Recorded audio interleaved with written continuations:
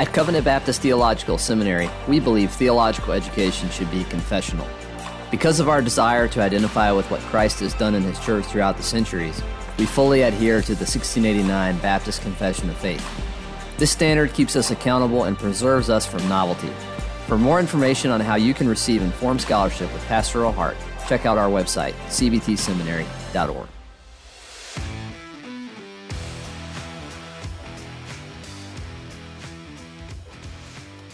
The Covenant Podcast exists to equip listeners with theological content from a 1689 Baptist perspective. We pray you find this resource edifying, faithful to Scripture, and Christ exalting. Now, let's get started.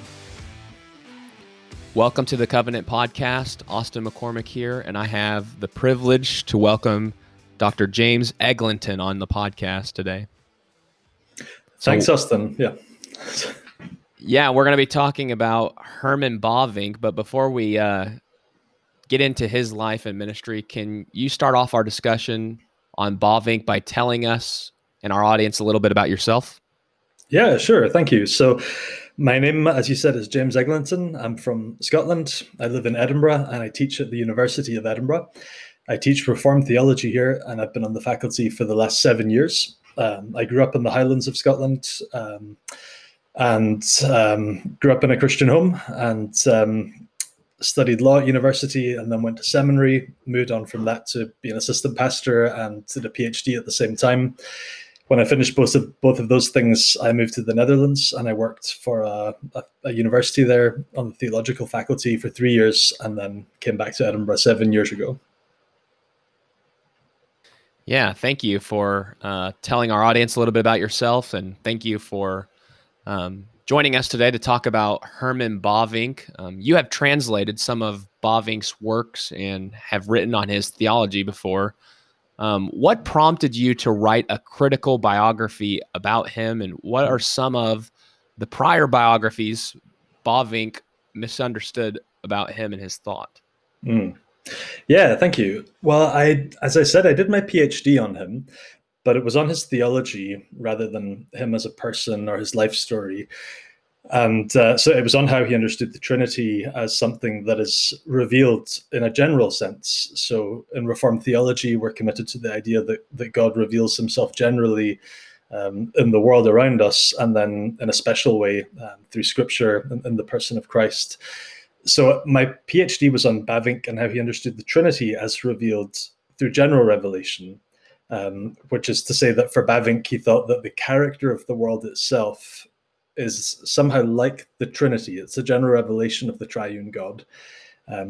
So the world itself is one big thing, but it's made up of lots of different things that all exist together in a beautiful kind of harmony. And it's like that for Bavinck because of who God is as the creator of that world. So God is three persons in one Godhead. So I'd spent all this time looking at his theology and really digging deep to try and understand something that's as basic but also as huge in his thought as what's the world like? What's the cosmos like? And why is it that way in relation to who God is and what God is like? So the more I read of his works, and then the more I tried to write about his theology, I think the better a sense I got of how I thought his thought had developed over the course of his lifetime. Because theology is never written in a vacuum. It's always written by real people, and they're addressing specific things in their own contexts. And I just got a sense of how Bavinck's thought developed that I guess took place over years of reading his work and trying to write about it. And as you say, trying to translate some of it into English as well. So I had this sense that was developing of how his thoughts changed and matured over his lifetime, and how you understand his later works as being obviously later works and his early works as being, the work of an early 30-something theologian instead. And then when I looked at the biographies that were out there, there have been quite a few, but I couldn't see that in any of them, Bavinck, as I understood him as a person and in terms of the development of his life, I couldn't see how that was really conveyed in any of the previous biographies. So there are two major Dutch biographies. One was written quite quickly as Bavinck was dying, and then after he died. And it has its own take on Bavinck's life and developments, and it's pretty different to how I understand Bavinck. And it's also a biography that includes lots of sensational details that are historically problematic or demonstrably impossible. But it's a really entertaining read. It's a fun biography to read through. There was another big biography that came out in the Netherlands in the 1960s. That's a very careful, scholarly kind of biography, but it's very much attuned to Bavinck and his public life. So he was a big name public figure. He was a politician. He was a newspaper editor. He was a huge theologian, and he moved in those kinds of elite public circles. But I, just through reading lots of his diaries and letters and all those unpublished sources, as well as his published sources, I was really interested in who his friendships were with people who weren't big name politicians or intellectuals. So, and the second big Dutch biography doesn't really get into that. It's very much the public life, the public thinker. So it's one side of Bavinck, but I thought there was another side that needed to come out. And I thought that you could do that in a responsible, scholarly way, because he left us with lots and lots of journal entries and letters, newspaper articles that are kind of biographical in nature. And actually, I found one autobiographical newspaper article that he wrote for a Dutch language newspaper in America, in Michigan, that was completely unknown to scholarship before then. But it's the only known autobiographical sketch by Herman Bavinck. So I found all this other stuff and thought I could really put this together and say something new about Bavinck and shed a lot of new light on who he was. That then informs how we see what he wrote.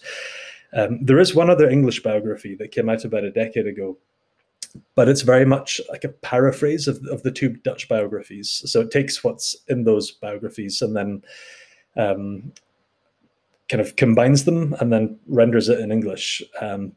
But because it's based on the two Dutch biographies, it's just quite different to what I've tried to do, which is go back to the sources the whole way, spend years in archives and reading through all of his stuff, and then say what the sources require you to say, because it's there, it's in his diary, so you can't omit it, but also what the sources will allow you to say. So you can't just make this stuff up. You have to have something there in a source that lets you add this detail to the biography.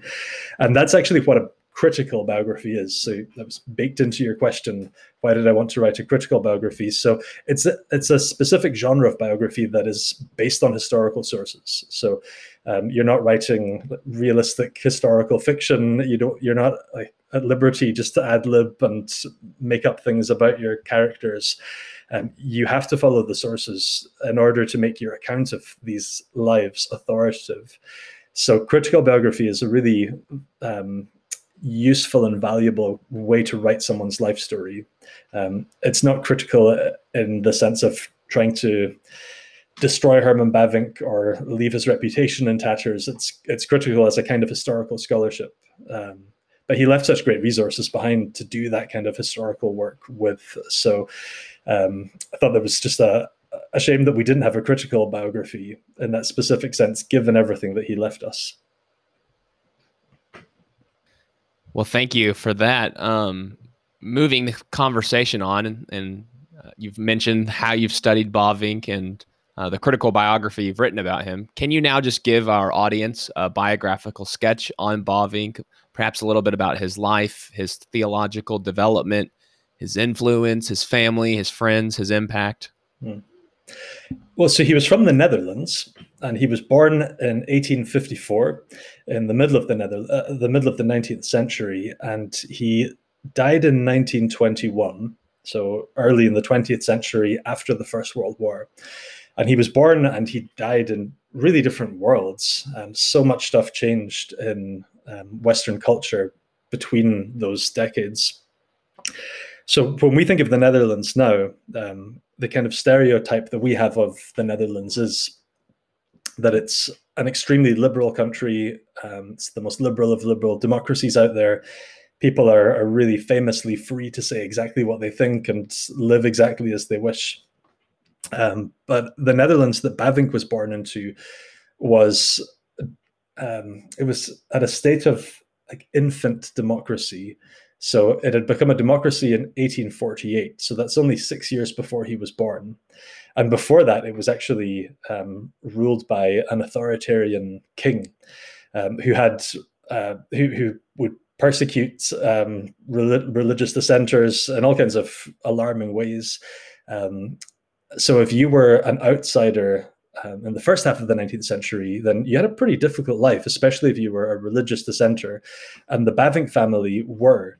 So they were part of a denomination that had left the mainstream Dutch Reformed Church, and that was the church that the king favored. They left it over state control of the church, or state control over their worship, theological liberalism.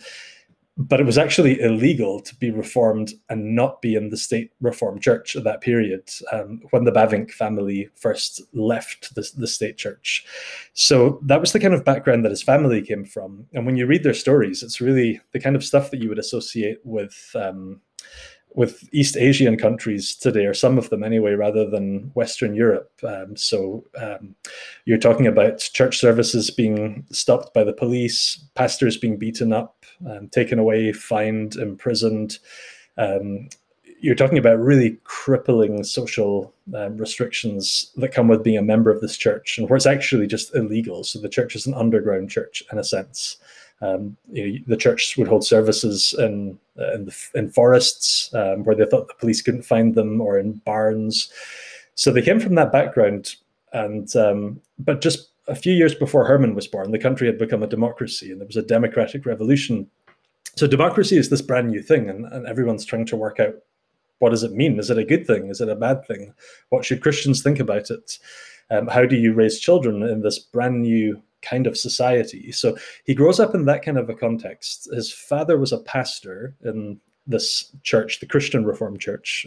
So this kind of conservative church that had seceded from the Dutch Reformed Church.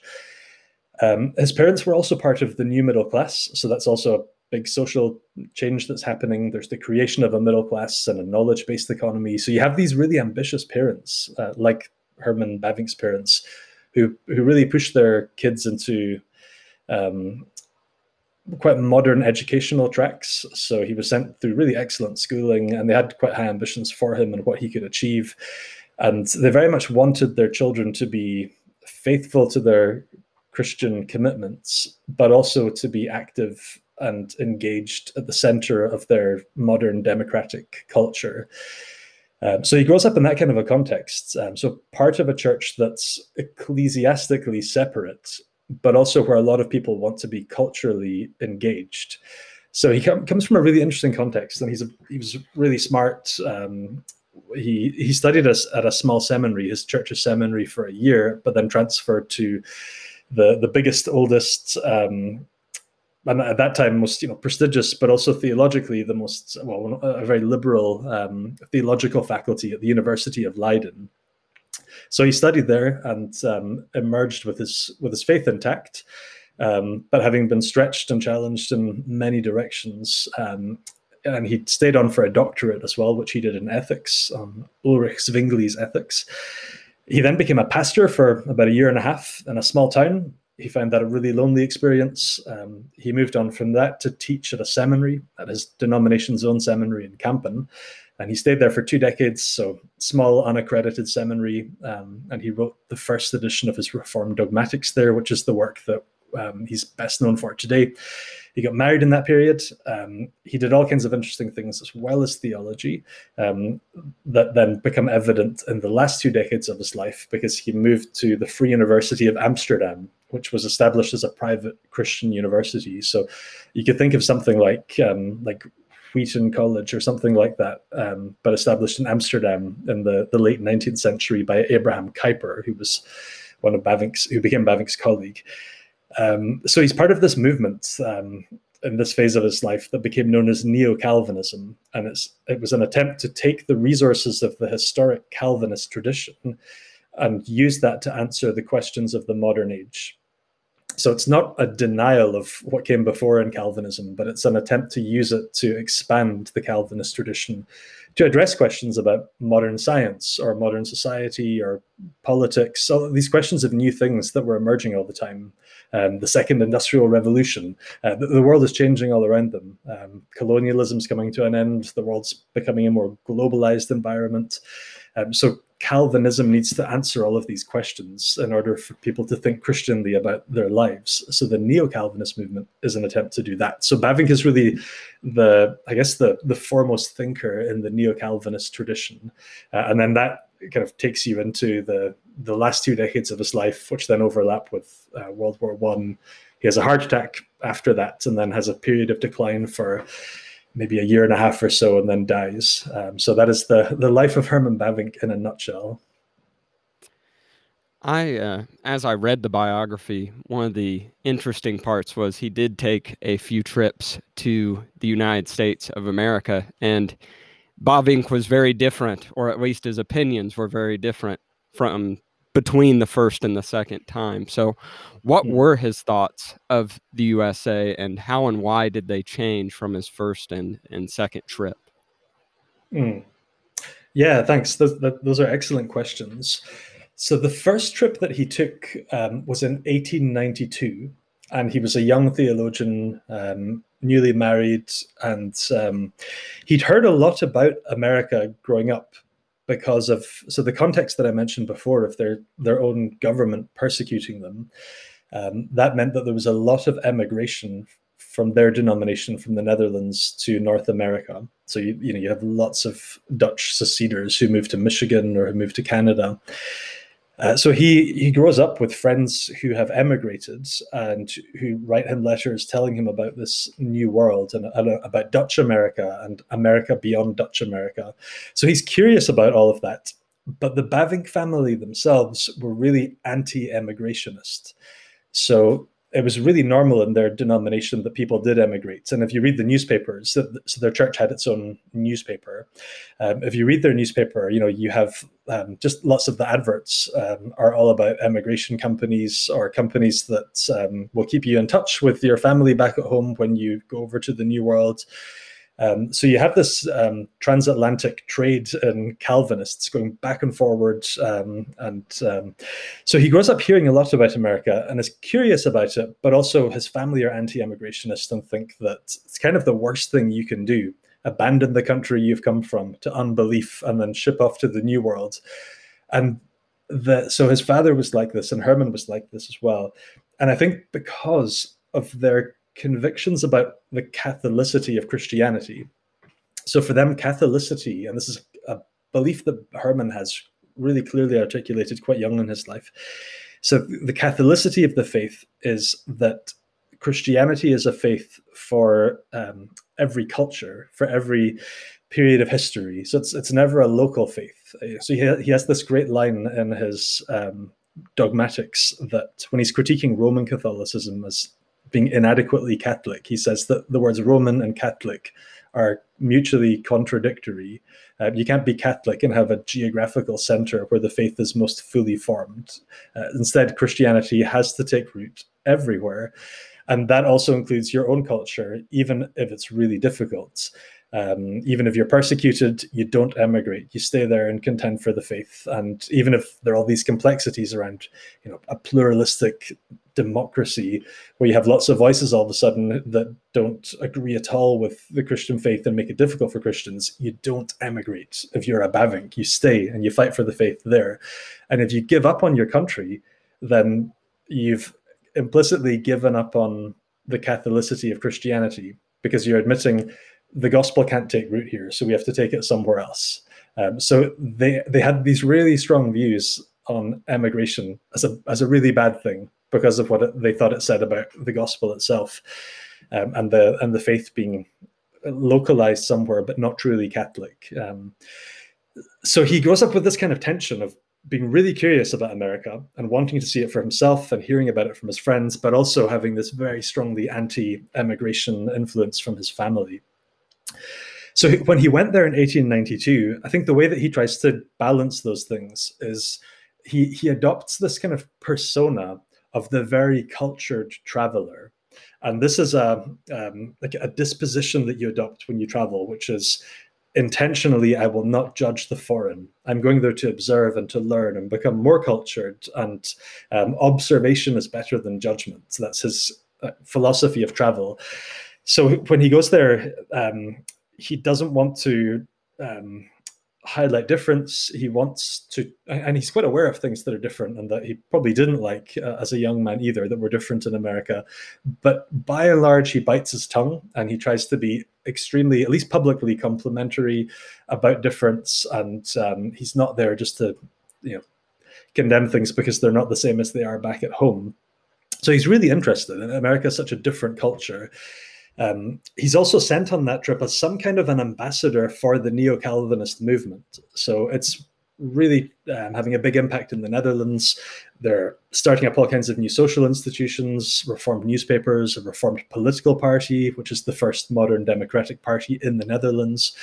The Free University of Amsterdam, all these things are happening around them, and they're gaining mass democratic support as well. So it's not too much further on from this that Kuyper is elected prime minister. So you have this neo-Calvinist prime minister then.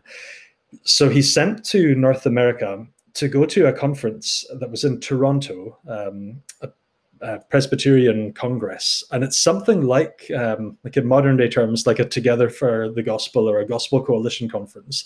So you have all these conservative evangelicals, mostly Presbyterians, from all over the English-speaking world, and they all converge in Toronto. And Bavinck is sent basically to be a keynote speaker there and to tell them all about neo-Calvinism and how much the rest of the Reformed world needs to learn from what they're doing in the Netherlands. But he returned from that trip basically thinking Calvinism doesn't really work in America. Calvinism is... it's not really that you pull yourself up by your bootstraps. It's that you recognize your abject failure before God and you depend on grace alone and nothing else. And, it's about receptivity to everything that God does for you. And then you obviously act in response out of gratitude, but you don't contribute anything. You don't bring anything to the deal other than your sin. And he thought that message was something that was easier to get if you were a European in the late 19th century, because the 19th century in Europe was really hard. You're talking about war, salvation, a lot of death, or starvation, I should say. So people just didn't have enough food. And that's why a lot of Europeans emigrated to America as well. So European life was really hard. Mainstream Christianity had become really bankrupt theologically. So the church, the kind of mainstream churches just didn't have that much to offer that would give you hope on the basis of Christianity. So then you have all these movements away from that, like the neo-Calvinist movement being one of them, to rediscover orthodoxy and to show that actually orthodox theology meets the needs of the day better than liberal theology. So he's part of this context where Calvinism makes a lot of sense in Europe, and Europeans, at least in the Netherlands, are really buying it.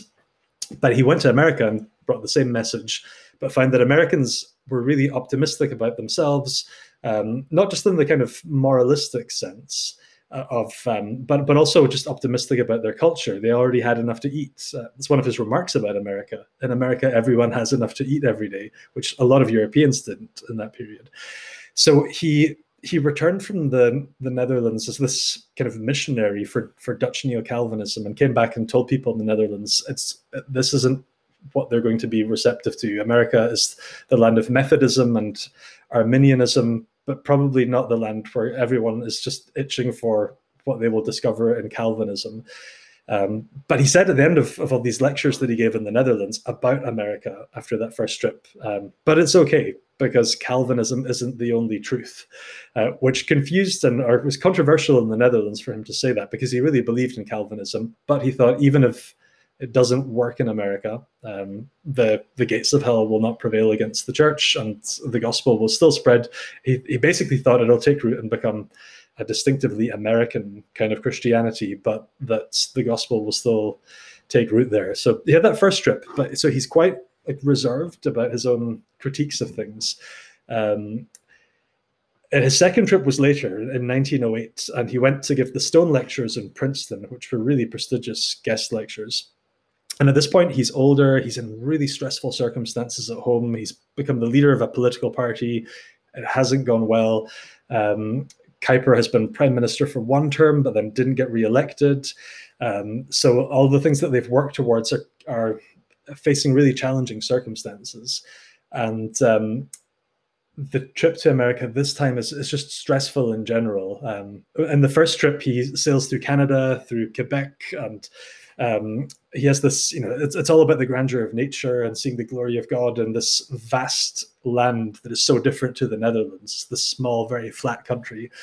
In the second trip, he sails straight to New York, and he's just bombarded with this intensity of, people everyone's kind of hustling and trying to sell things, and everyone's trying to make a buck everywhere. And there's this kind of jarring clash of extreme wealth and poverty. And so the second trip is really stressful for him, and he's in a different phase of life. And I think he's just older and is just less ready to bite his tongue when he's given up on the artful traveler, the patient observer, the non-judgmental observer of the foreign. And there's just stuff that he really doesn't like about America, like the public school system, which he called it a training ground for unbelief. He was really struck by racism. I assume that he was struck by that in the first trip to America as well, but it's after the second trip that he becomes extremely vocal about it. And that's the thing that he gives a lot of lectures on back in the Netherlands, where he would tell young people in lectures after the second trip, don't emigrate. Not because it'll be hard to be a Calvinist, which is basically what he said after the first trip. Don't emigrate because these people are all Methodists and Arminians, and if you want to stay Reformed, stay in the Netherlands. After the second trip, it was, don't emigrate because you're just safer in the Netherlands. He thought that there's just this racialized hatred and with a heavily armored or heavily armed population that has the potential to spill over into war and bloodshed. And for him, America is very much an experiment. A melting pot of all these different Western European cultures all pouring into each other, and then also with the history of human enslavement as well. And he thought that all of these things were really volatile. So he was really pretty kind of bleak and apocalyptic about America after his second trip. On the one hand, but the other thing that he discovered in that trip was the world missions movement. So you have a lot of evangelicals in America at this period who see America as having this unique role to play in reaching the whole globe with the gospel within that generation, because you have all of these fresh off the boat immigrants in America who then come into contact with the gospel and who are ideally placed then to return to where they've come from as natives, but who've been reached by the gospel in America, or whose children are still fluent in the languages that their parents brought with them, and who are ideal for a kind of reverse evangelism process. So all of these ideas are really new to Bavinck when he goes to America on the second trip, and he returns with just a fire in his belly for evangelism. It's just not something that he spoke about all that much before in his life, at least not with the kind of intensity and regularity that he does after the second trip to America. So it really changes him in making him much more visible as an advocate for evangelization in the Netherlands as well as internationally. So he becomes really involved in supporting foreign missionaries and encouraging young Dutch people, this time to emigrate, but not to America, but to the non-Western world as missionaries. So that's the point in his life where he adopts a pro-emigrationist stance, but it's not for personal gain to have a materially more comfortable life in America. It's to take the gospel to East Asia, for example, or to Indonesia or to Africa. So it changes him very much, actually. He becomes quite a different character. Well, thank you for sharing with us about the trips that Bavinck took to America. Moving this conversation along into one of the thoughts of Bavinck in his life, Bavinck engaged modern theology and Nietzschean atheism. He engaged them with different tactics. So what do you think Bavinck would say to Christians of Western civilization in America and Europe in this present age? What would he identify as our greatest challenge, and what would he encourage us to do to engage it? Wow, those are really great and huge questions. So, for listeners who don't know Friedrich Nietzsche, he was a German atheist, a philosopher who died in 1900 and who did something very new with atheism, which was to say that, so the atheists who came before Nietzsche in Western Europe said that we don't need God to explain and to carry on the kind of civilization that we have. So we'll be just as moral, but we just don't need God. So God's this awkward piece of the puzzle. And then when you take God out of the puzzle, everything becomes much smoother. And then you can just live honestly and say that none of us really believe in God anyway. But if you take God out of the picture, our moral imagination stays the same. So that it's just it's a convenient absence, the absence of God. And that really ran out of steam in the 1890s in Western Europe. And then the thing that Nietzsche had been arguing that was very different was that if you take God out of the picture, of course the moral landscape has to change, because all of these moral values in Western culture ultimately come from Jesus, because Jesus gives Western culture its moral imagination. Jesus is the one who taught us what to think about the value of life, universal human dignity, the value of suffering, loving your neighbor, thou shalt not kill. All of those things are shaped profoundly by Christianity. And if you take God out of the picture, then you have to revalue every value. None of them no value pre-atheist value has an automatic right just to carry on existing. So instead, to become an atheist is to step out or to sail out into completely uncharted waters, and you have no idea where this will end up and where things will land, just because we have to go through a process of creating entirely new values, and they might not be the same as the ones we had before. So that's a very new thing in the history of atheism, to say that if God is dead, in Nietzsche's language, then we have to create a completely new moral structure. And Nietzsche's own solution for how to forge that path forward was to pursue domination. So Nietzsche had this idea that if you had to, well, you only have one life for Nietzsche. You know, you're an atheist, you're born, you live, you die, and you only have that one life. And if you had to live that one life over on an infinite loop, would you regret it? If you would, then you have to change the one life that you have. And so it's kind of like YOLO, but I think a bit more sinister. So when I teach this to my students, I call it YODO. So YOLO, you only live once. But YODO is you only dominate once. So for Nietzsche, the thing that you would regret about the one life that you have, if you had to live it over and over in an infinite loop, the thing you would regret is if you gave yourself over to be passive and weak and to be dominated by someone else. So the thing you have to strive for is to dominate others. And so it's called the Übermensch and Untermensch. So the kind of upper human and the lower human. So everyone who dominates needs to have someone else to dominate. So you should want to be the one who dominates. So it's a philosophy of might and of domination. So that's really novel. So Nietzsche says that this is the way that we will move forward, having killed God in our moral imaginations.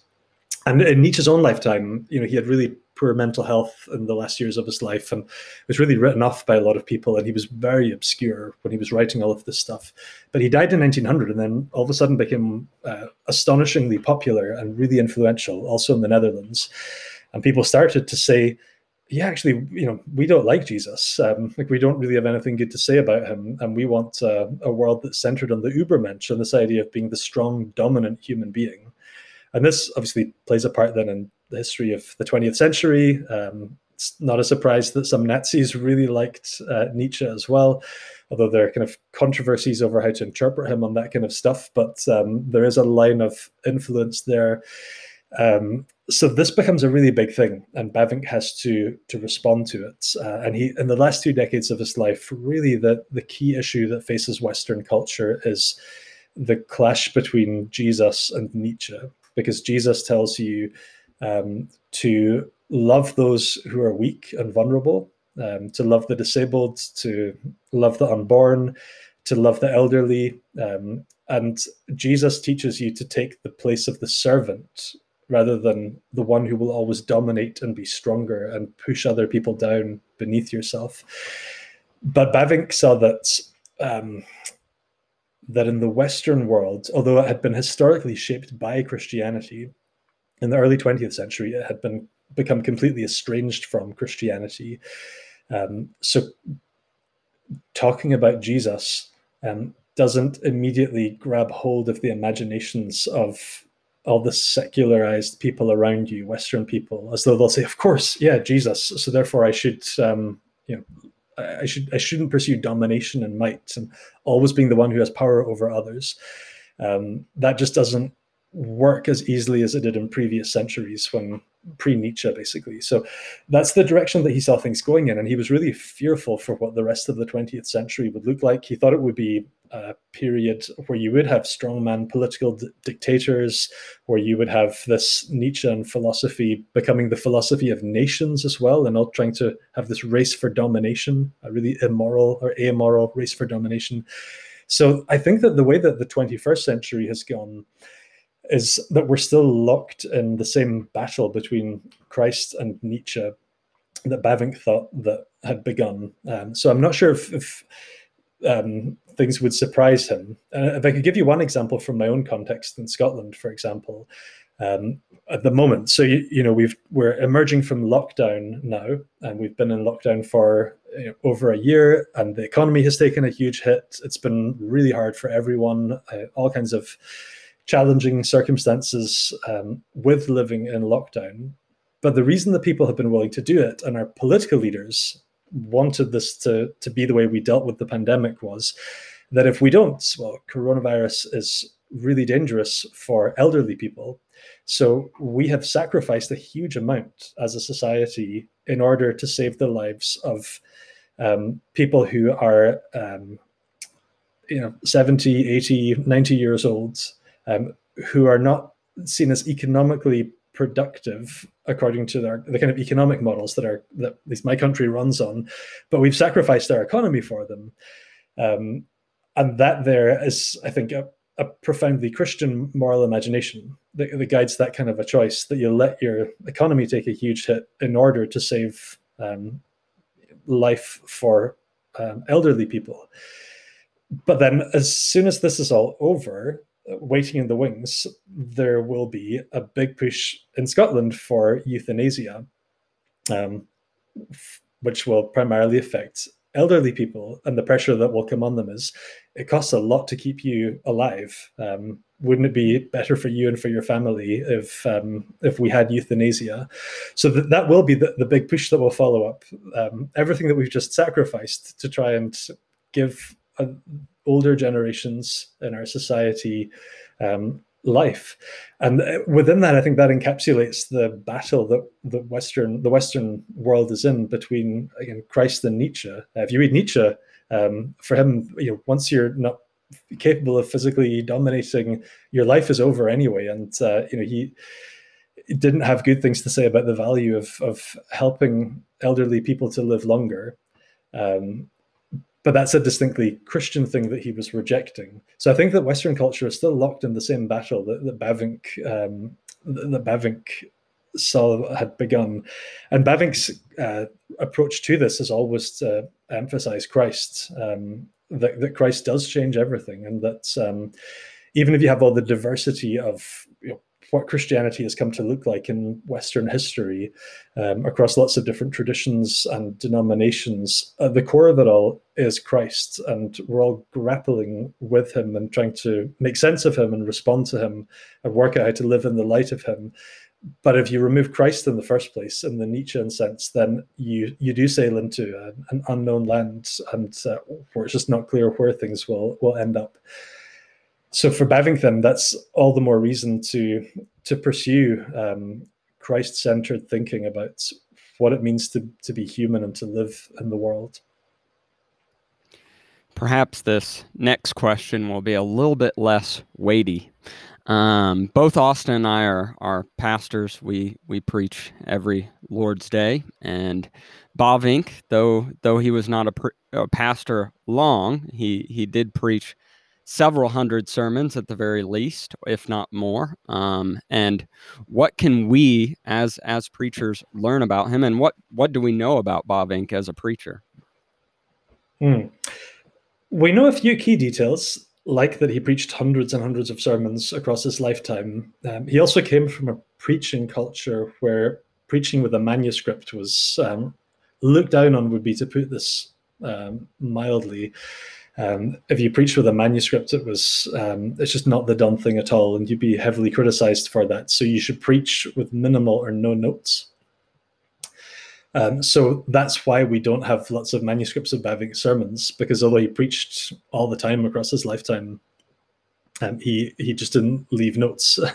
So we know the texts that he preached on because he would record them in his diaries, but we don't know how he preached beyond one key sermon, which he preached, and it's a really fascinating sermon, and there was a public demand for it to be made available because it was in the context of the Boer War in South Africa, which was a war between the English and the Afrikaners. And the Afrikaners, are Dutch descendants, they're Calvinist farmers, and the leader of the Afrikaner resistance against the English was in the Netherlands, I guess, trying to drum up support. And he turned up at church, and Bavinck was preaching. So he preached a sermon on his, I guess, one of his life texts from 1 John. This is our faith which has overcome the world. And it's a text that he preached on many, many times across his lifetime. So it's really handy that we have that as a pretty representative sermon. But also he addressed the political context in South Africa in the sermon, and the sermon was explicitly political, and he used the faith of the humble Afrikaner Calvinist farmers in standing up against the global might of the English with superior weaponry and technology. So he used that as an example of the faith of the Reformed in standing up against kind of David and Goliath kind of battle. So because of that, then there was a big public clamor. People wanted to know what he had said when this guy was in the congregation. So he writes that he tried to remember what he'd said, and that he thinks this is an accurate record of it. And then it was published. So that's translated, and that's in my book, Bavinck on Preaching and Preachers. And another one of the things that's in that book is a text that he wrote called Eloquence. And that was originally a series of lectures on how to preach or how to be a preacher. So for Bavinck, in order to preach, in the first place, you have to have become a particular kind of person. You have to be someone who's like the core of your being has to be profoundly shaken and affected by God and by his glory in the world around you. So you see the greatness of his mind in the world that he has made, and then you see the greatness of his heart in the incarnation of his son and everything that his son has done to redeem. So you have to be profoundly shaken and stirred by those things. And then having become that, then the goal of the preacher is to communicate that to others in a way that speaks straight into their souls as well. So this book, Eloquence, is his account of what that means, how to become a truly eloquent person, which isn't really about grammar or elocution of how you pronounce your vowels or anything like that. It's that you're eloquent in that you're in step with the glory of God in creation and redemption. So we know a lot from that about how he trained preachers, and that's there in that book as well. So I think those two together give you something fairly representative.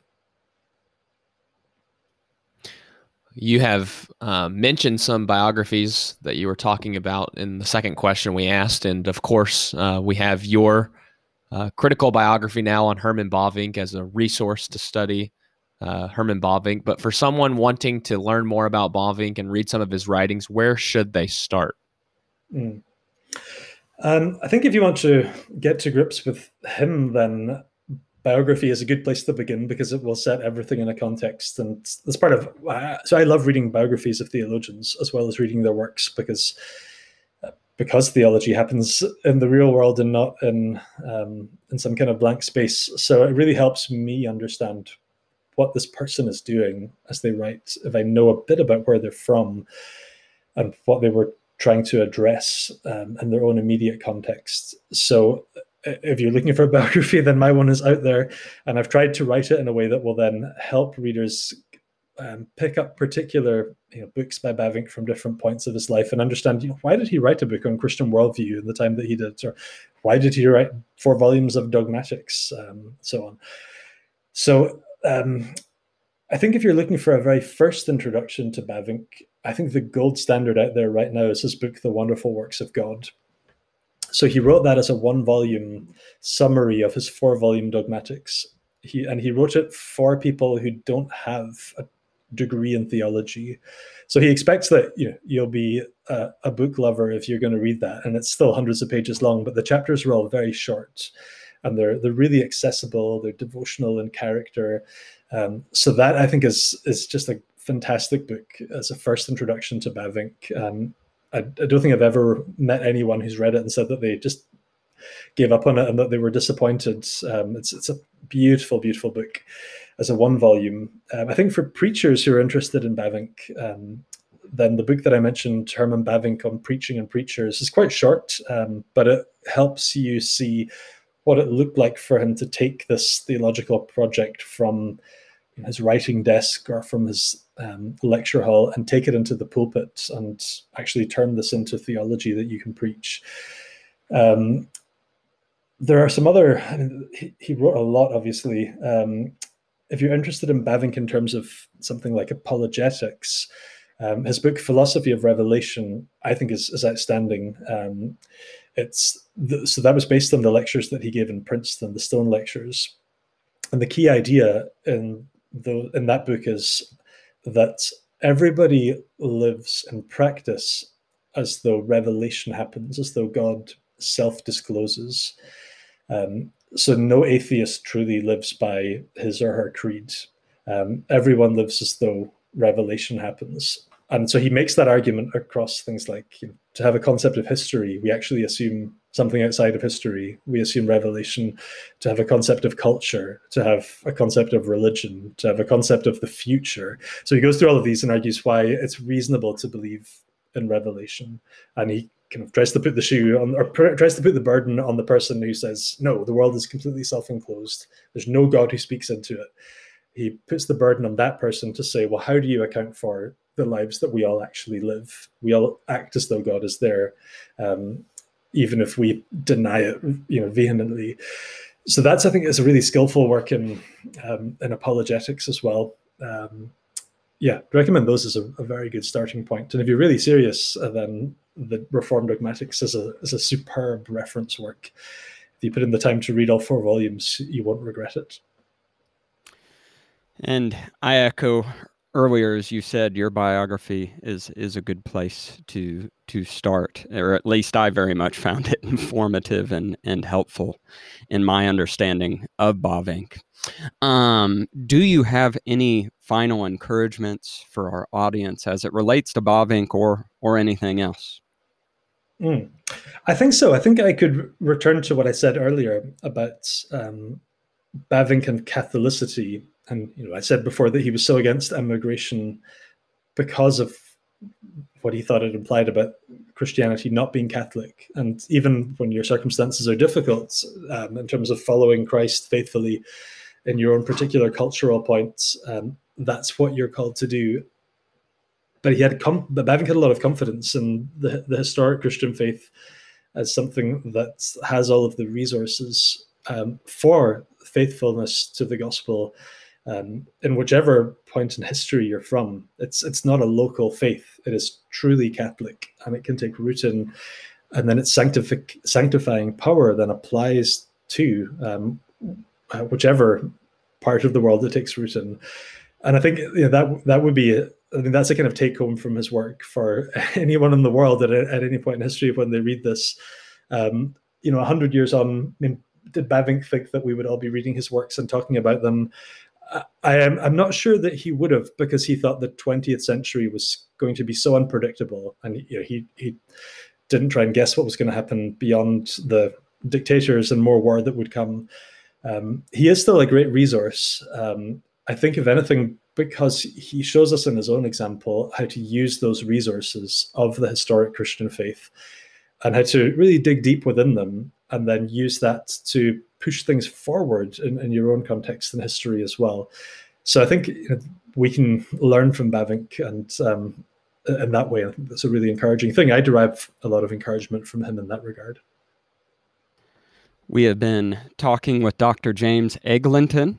Is that correct? Is that the correct pronunciation? That is who I am, indeed. Yeah. All right. We have been talking with Dr. James Eglinton about Bavinck, as well as his critical biography about Bavinck. Thank you for coming on the show, James. Thanks for having me. I was really glad to talk with you both. And to our listeners, we wish you grace and peace. For additional content, check out our blog ministry at covenantconfessions.com. Also, keep up with our social media accounts on Facebook, Instagram, and Twitter. Next, head on over to iTunes and leave us a review. Lastly, thank you for listening to the Covenant Podcast. Grace and peace to you.